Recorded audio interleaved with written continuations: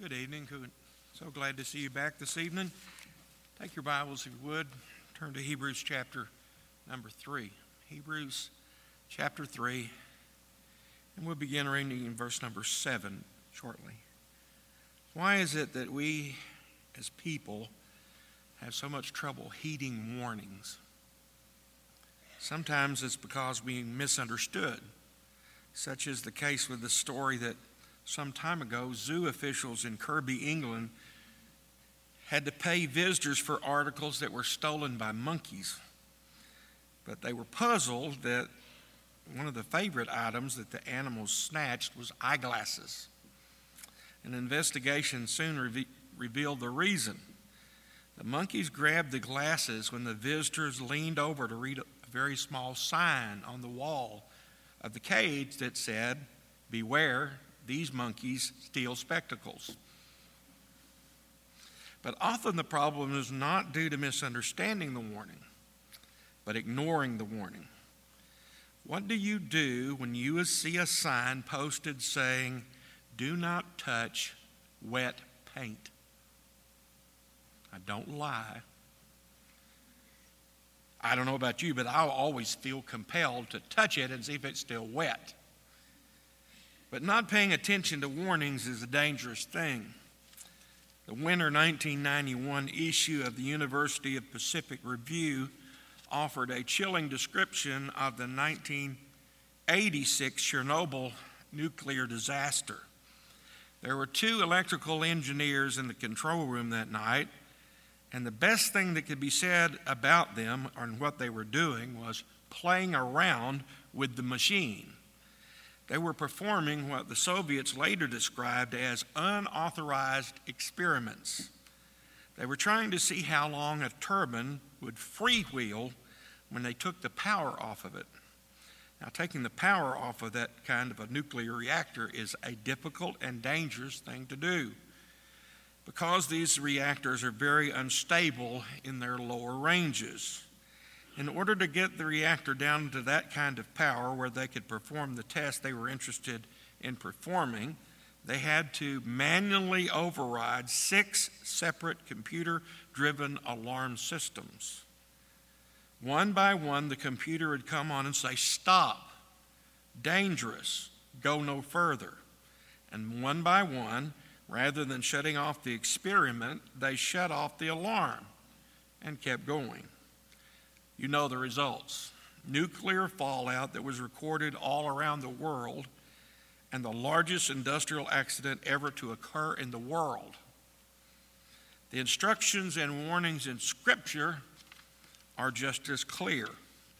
We ignore them at our own peril and tragically at the peril of others as well. One of my favorite stories about warnings is of the man who worked on a police bomb squad.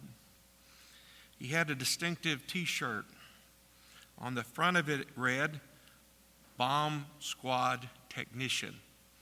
And on the back it read, "If you see me running, try to keep up." That's one I think I would abide by.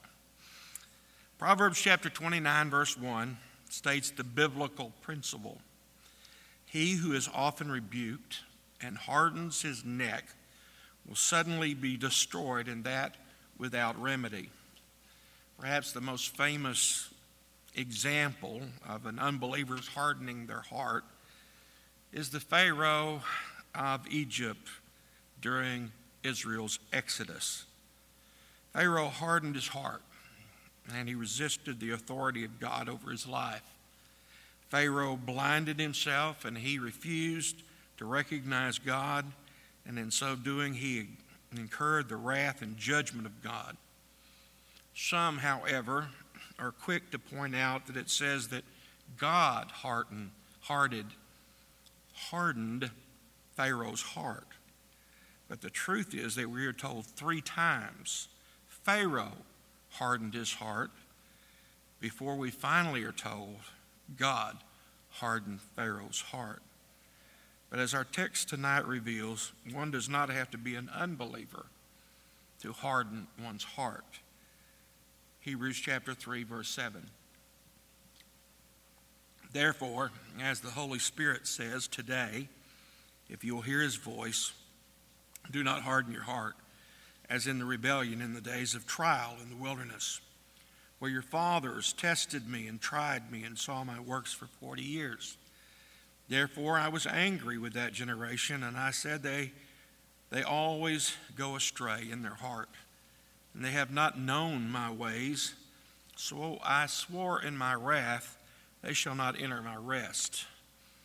Beware, brethren, lest there be in any of you an evil heart of unbelief in departing from the living God. But exhort one another daily, while it is called today, lest any of you be hardened through the deceitfulness of sin. For we have become partakers of Christ, if we hold the beginning of our confidence steadfast to the end. While it is said today, if you hear his voice, do not harden your hearts as in the rebellion. Tonight we're going to look at the second of two warnings that are found in the letter to the Hebrews. The first warning is found in the first 4 verses of chapter 2, and it pointed out the danger of drifting. And now he points out the danger of doubting. Our danger today is not in giving into the pressure to return to some previously held belief, but many church members do have to fight the temptation to live lives that are essentially no different from the non-Christians all around them. So let's not be guilty of ignoring the warning today. First of all, a warning to hear. The previous passage concluded in verse 6 where it said, "And we are God's house, if indeed we hold fast our confidence and our boasting in our hope." This does not mean that anyone who ever entertains a doubt is lost, but those who ultimately choose to walk away from the faith prove that they were never saved at all. Now, picking up in verse 7, the author confronts us with an example of what the opposite looks like. Verse 7 says, "Therefore, as the Holy Spirit says today, if you hear his voice, do not harden your hearts." Today is emphatic. Today, God is speaking through a greater someone than Moses. And today, God expects us to respond. The writer is reminding us that Scripture is inspired by the Holy Spirit, that it has a relevant message, that it demands a present hearing. He knew that human tendency was to delay, to procrastinate, especially, it seems, with spiritual matters. So he repeats it 3 times. And I'd invite you to go back and underline in your Bible where these occur. Verse 7, it says today. Verse 13, it says today. In verse 15, it says today. Today, of course, indicates urgency. It does not necessarily mean a 24-hour period, but rather it means now. In other words, it refers to this present moment in time. In his second letter to Corinth, the Apostle Paul stated, "Behold, now is the accepted time. Behold, now is the day of salvation." The time to respond with God is always now. The problem begins when we hear the Word of God, we feel the conviction of the Holy Spirit, and we tell ourselves that we need to take action, but then we do nothing. We tend to procrastinate with the most important issues of life. But the warning that runs throughout this section of the letter is that if we fail to follow through when we are challenged by the Word of God, we face the inevitable hardening that occurs when we hear and fail to respond. The heart gets harder every time we say no. Say no to Jesus or to any part of his truth or his will. If we are tempted to put up our spiritual need, this scripture warns us of the danger of foolish choices and encourages us to not miss out on what God has for us, to not make light of each spiritual opportunity that he gives us. D.L. Moody's evangelist, called it the biggest blunder of his life. It happened on October the 8th, 1871, during a preaching series in Farwell Hall in Chicago. His text was, "What then shall I do with Jesus, who is called the Christ?" At the conclusion of the sermon, Moody said he would give the people 1 week to make up their minds about Jesus. He then turned to Ira Sankey for a solo, and Sankey sang, "Today the Savior Calls." But by the third verse, Sankey's voice was drowned out by noise outside of the hall. The great Chicago fire had begun, and the flames were even then sweeping toward the hall. The clanging of the fire bell and the noise of the engines made it impossible to continue the meeting. In the years that follow, Moody wished that he had called for an immediate decision for Christ, for some of those lost their lives that night. Secondly, there is not only a warning to hear, but an example to heed. First of all, he talks about how Israel provoked God in verses 8 and 9. Hebrews chapter 3, verses 8 through 11 is actually an interpretation of Psalm 95, verses 7 through 11. And Israel is given to us as an example. Now, let's consider this for a moment. In the long history of the earth, no migration of any people started out so well and with such great expectations as Israel's exodus from Egypt. But as becomes obvious, a good beginning does not ensure a good ending. After being in slavery in Egypt for 430 years, God led them out with a mighty hand. Moses, God's spokesman, delivered the ultimatum to Pharaoh, "Let my people go." And after a series of deadly plagues, culminating in the death of every firstborn child in Egypt, Pharaoh finally relented.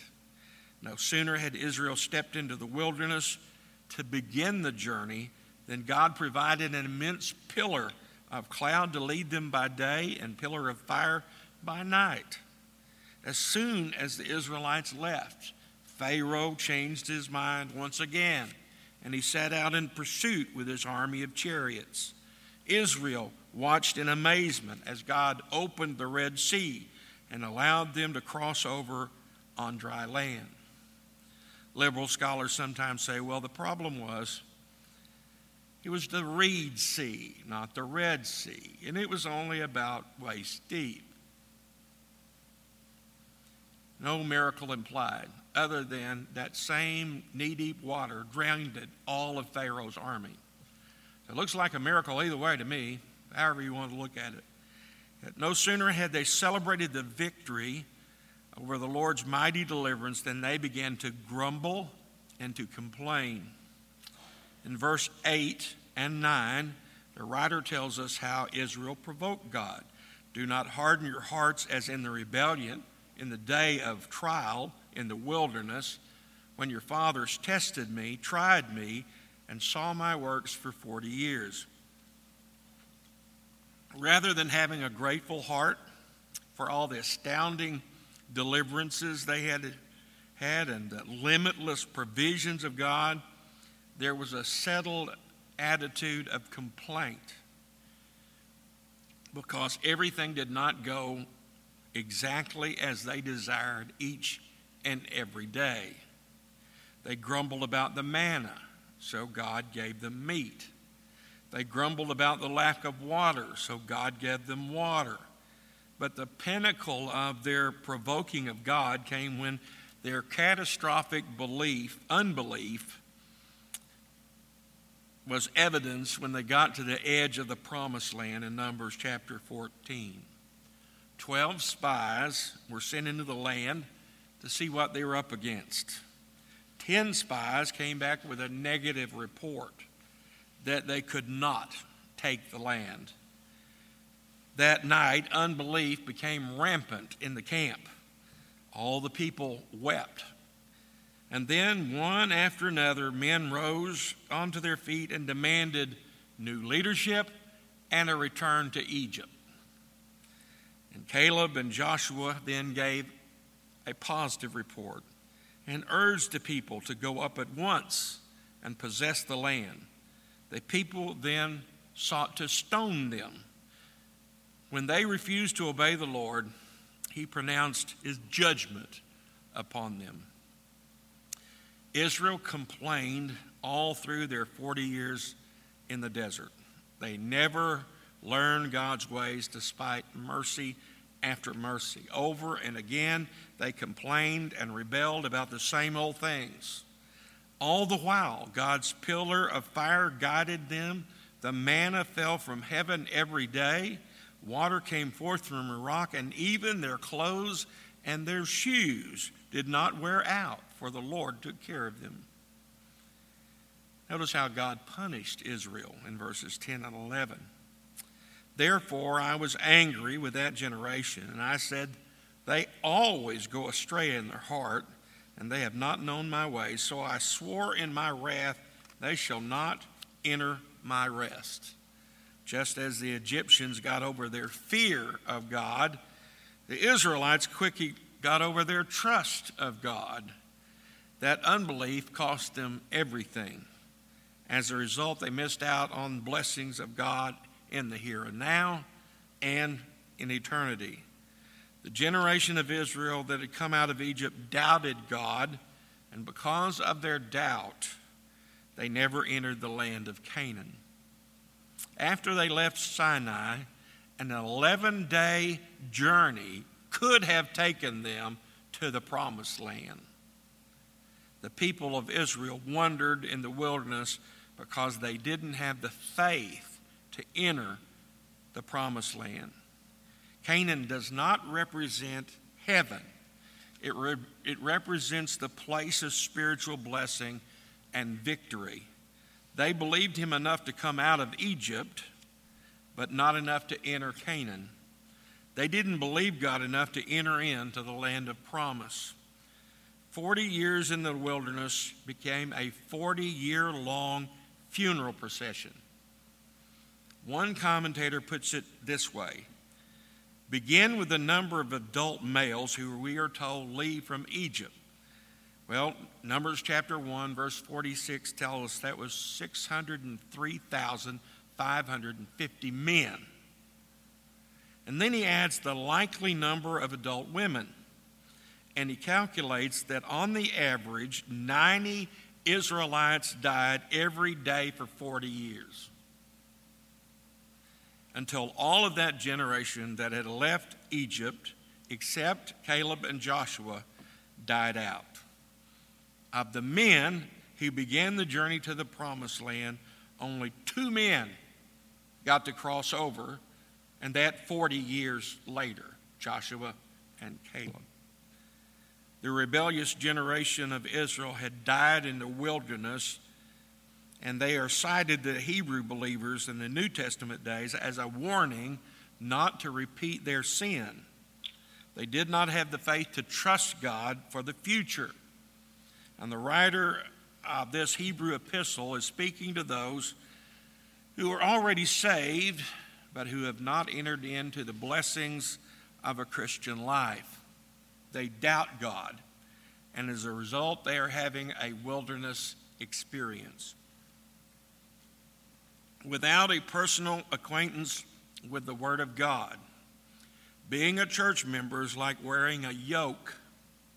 Being browbeaten to give money, having to do certain things. Everything is a duty instead of drawing to the wonderful person of Jesus Christ.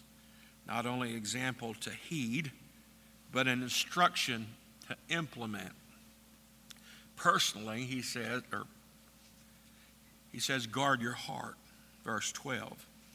Beware, brethren, lest there be in any of you an evil heart of unbelief in departing from the living God.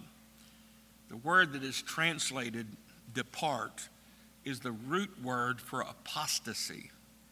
The warning is to guard our hearts because they're in danger of turning their lives away from what they know to be the truth. What is an evil heart of unbelief? It is a heart that stands off from God, a heart that does not believe God, a heart that does not trust God, a heart that will not follow God. Personally, guard your heart. Corporately, encourage the brethren.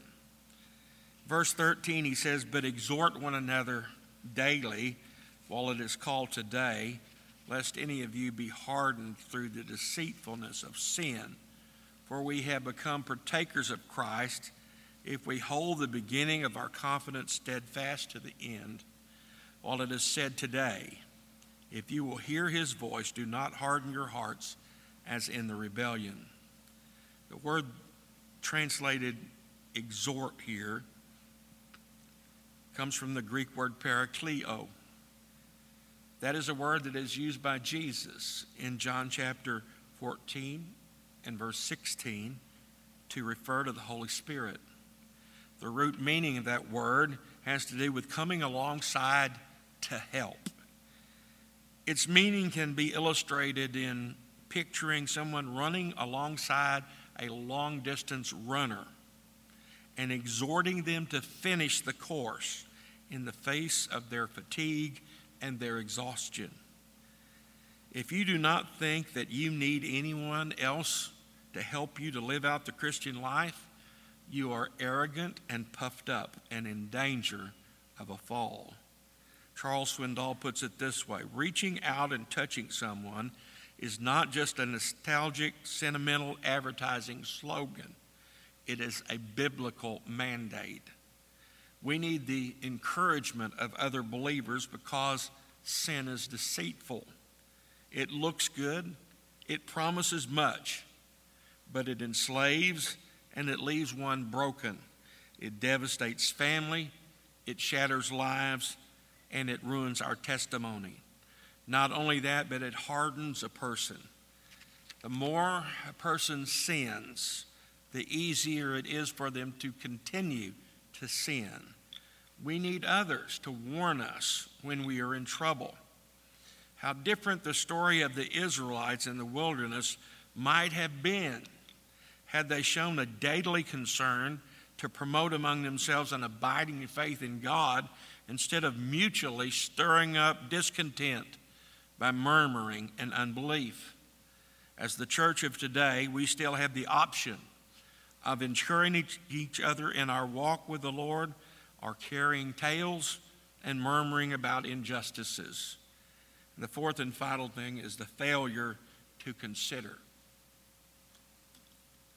For who, having heard, rebelled? Indeed, was it not all who came out of Egypt led by Moses? Now, with whom was he angry 40 years? Was it not with those who sinned, whose corpses fell in the wilderness? And to whom did he swear that they would not enter into his rest, but to those who did not obey? For we see that they did not enter in because of unbelief. There is a series of 3 questions and 3 answers, one for each verse. First question: who were they who heard and yet were rebellious? And the answer is, was it not all of those who came out of Egypt?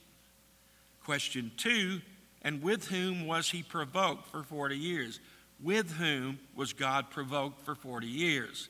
And the answer is, was it not those who sinned, whose bodies fell in the wilderness? And the third question is, and to whom did he swear that they would not enter in to his rest? And the answer, was it not to those who were disobedient? The chapter begins with the faithfulness of Christ, and it ends with the faithlessness of Israel. The word found at the beginning of the paragraph in verse 12 and at the end of the paragraph in verse 19 is the same. It is the word unbelief. It was unbelief and not something else that kept them out of Canaan. Their sin didn't keep them out of Canaan. The lack of evidence did not keep them out of Canaan. The lack of encouragement did not keep them out of Canaan. Difficult circumstances did not keep them out of Canaan. It was unbelief that kept them out of Canaan. Dr. C.I. Scofield is the author of the well-known Scofield Reference Bible. He worked as a lawyer before his conversion. One night, a Christian lawyer by the name of Tom McFeeters called on Scofield in his office. And as he was about to leave, he suddenly turned around to where Scofield stood and facing him directly said, "For a long time, I've been wanting to ask you a question that I have so far been afraid to ask, but I'm going to ask it now." Scofield said, "I never thought of you as afraid. What is your question?" McFeeters courteously said to him, "I want to ask you why you're not a Christian." There was a pause for a silence, as the question was quite unexpected, and for a moment he was staggered by it. Scofield thoughtfully answered, "Does the Bible say something about drunkards having no place in heaven? And I'm a hard drinker, McFeeters." McFeeters said, "You have not answered my question, Scofield. I asked, why are you not a Christian?"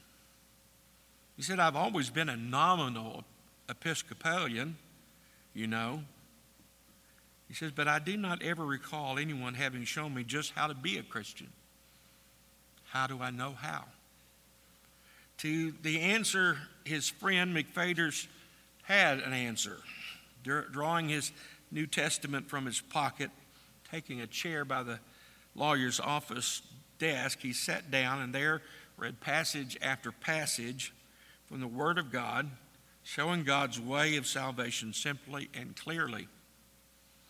Then he put to Scofield the plain and definite question, "Will you accept the Lord Jesus as your Savior?" And Scofield answered, "I'm going to think about it." And McFeeters says, "No, you're not. You've been thinking about it all your life. Will you settle it now? Will you believe on Christ and be saved?" Scofield was silent for a moment in deep thought, and then turning, he looked at his friend. He said, "I will." Kent Hughes says, "The problem today that so many people, when they are asked about their faith, point to their exodus when they began with Christ. They can wax eloquent about their experience. How dare anybody ask questions about that? They went forward. They left Egypt. They were baptized and identified with God's people. They visibly drank from the same rock, Christ. They used the same redemptive vocabulary with the same pious inflections. The trouble came, and they turned away. Their exodus was a convenient memory, but to trust God now, that is a problem, for their faith is dead. In our hearts, we can become hardened, so hardened that we expect nothing for God and nothing for Him. And if that is so, then our belief is more in our heads than in our hearts. The question is, what are we going to do today? Are we going to listen, and are we going to act? Let's pray. Father, thank you for these who have been so faithful to come out tonight. And we recognize there is a tendency in us all to put off making decisions, especially concerning spiritual things. Lord, help us to recognize there is a danger in doing so, that every no that we say to you, whether it's about salvation or about service or about some particular thing in our lives, hardens our heart. It leaves a scar, and every scar makes it more difficult for us to ever be reached at that depth again. So, Lord, help us. And help us to be faithful to share with others the truth that we know. Father, we ask that you would be with us as we go from this place, but certainly not from your presence. We ask it in Jesus' name. Amen.